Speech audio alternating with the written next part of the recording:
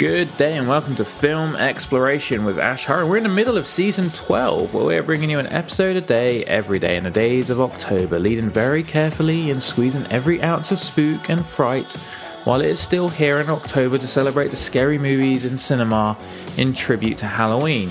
And for today's episode, we're going to be talking about a cult classic with a star-studded cast, the adventure horror, the 1997 Anaconda, directed by Llose and starring Jon Voight, Jennifer Lopez, Ice Cube, Eric Stolz, Jonathan Hyde, Kari Wuhrer, and Owen Wilson.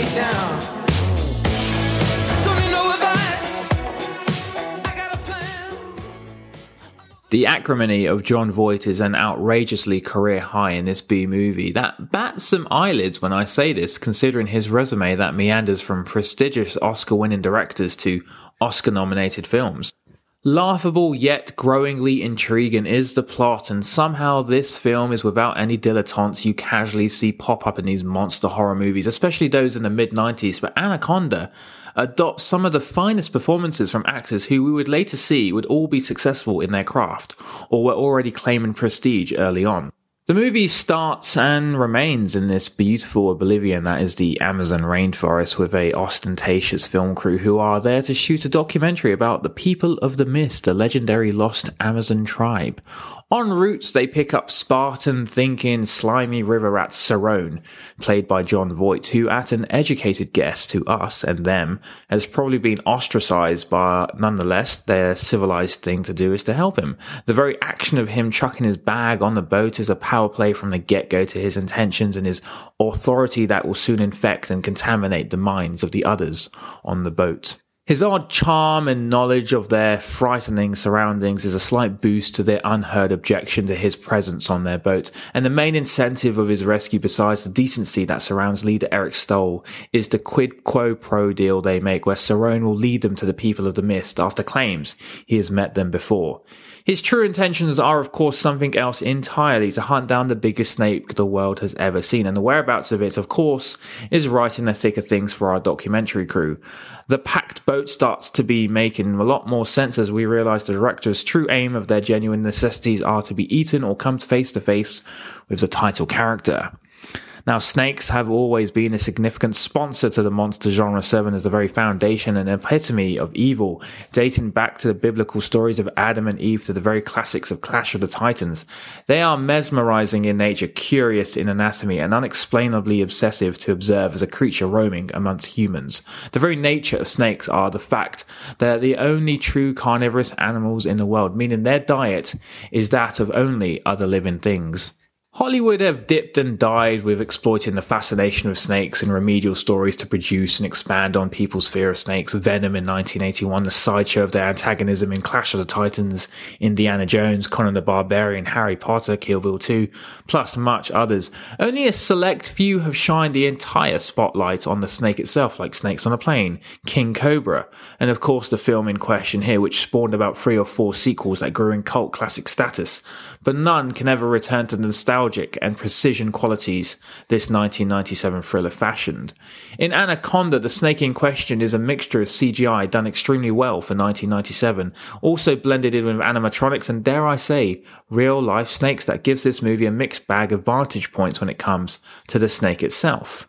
The film doesn't slow down to its qualities of a true B-horror movie, where quite possibly the greatest snake death is displayed for us without remorse to the viewers at the end of the movie, where Cerrone finally meets his prized possession face to face. His delirious demise echoes that of the quintessential Captain Quint in Jaws, fueled by passion to catch his prized possession, surrounded by an air of madness that sees both characters quite literally in the mouths of the victim at the end of the movie. Cerrone, however, quite possibly gets the shorter end of the stick, as he is wrapped so tightly his bone seems to pop out and pulverised and then swallowed whole head first, and if that isn't enough, he is then regurgitated out covered in God knows what, semi-conscious, and right there does the classic B-horror movie thing which excels this whole movie, where he winks at a screaming Jennifer Lopez as she tries to avoid his very same fate. Anaconda adopts serious 70s exploitation monster movies like Piranha, a simplistic concept with one goal: sink or swim. They probably sit towards the end of the golden age of it's so bad it's good, and I think that's a fair comment. I mean, the film on paper shouldn't be good, but it's a hell of a ride, extremely enjoyable, and the actual film is well shot, really capturing this suffocating greenery that constantly surrounds the cast on the boat. The film excels with the characters of the movie that proceeds to shear this horror flick away from the rocky moments this film could easily have crashed into. The film doesn't owe its thanks to the snake, but in fact the snaky presence of Cerrone, who manages to be vile, repelling and hard not to watch, emulating that of a snake, echoes blinding characteristics of the creature he so desires to catch. Anaconda deserves the accolade. It's not ambivalent with its tone of direction. It remains like Cerrone's mind, a one-track movie that never decides to go completely bonkers with anything. Everything that happens in this movie we kind of expect to happen, and the film doesn't try to be clever. Instead, it just focuses on the shoot, the acting, and the implementations of the snake.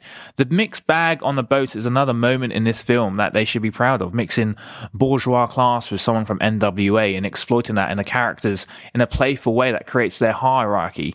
And that never disarrays, that just simply noticeable, and that's it. The snake or situation that brings these people together, these different class of people together, is another testimony to great character development that, like I mentioned in Tremors, is the key ingredient when you make a monster movie, but you also have to have the ace in the bag too, delivering on the monster itself, and this film did not disappoint.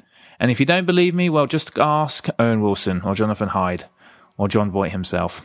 Anyway, that's all I have time for with this 1997 monster epic. Always gave me a real sense of unease when I watched this film, but I remember it being a hell of an experience when I first watched it, and it will always hold a special place in the film archives for me. But drop me a follow on Instagram, that's Film Exploration AH, or lowercase or one word, and you can also subscribe to my podcast on Google, Amazon, iTunes, and Spotify. But for now, thank you for tuning in to Season 12 with Film Exploration with Ash Kari.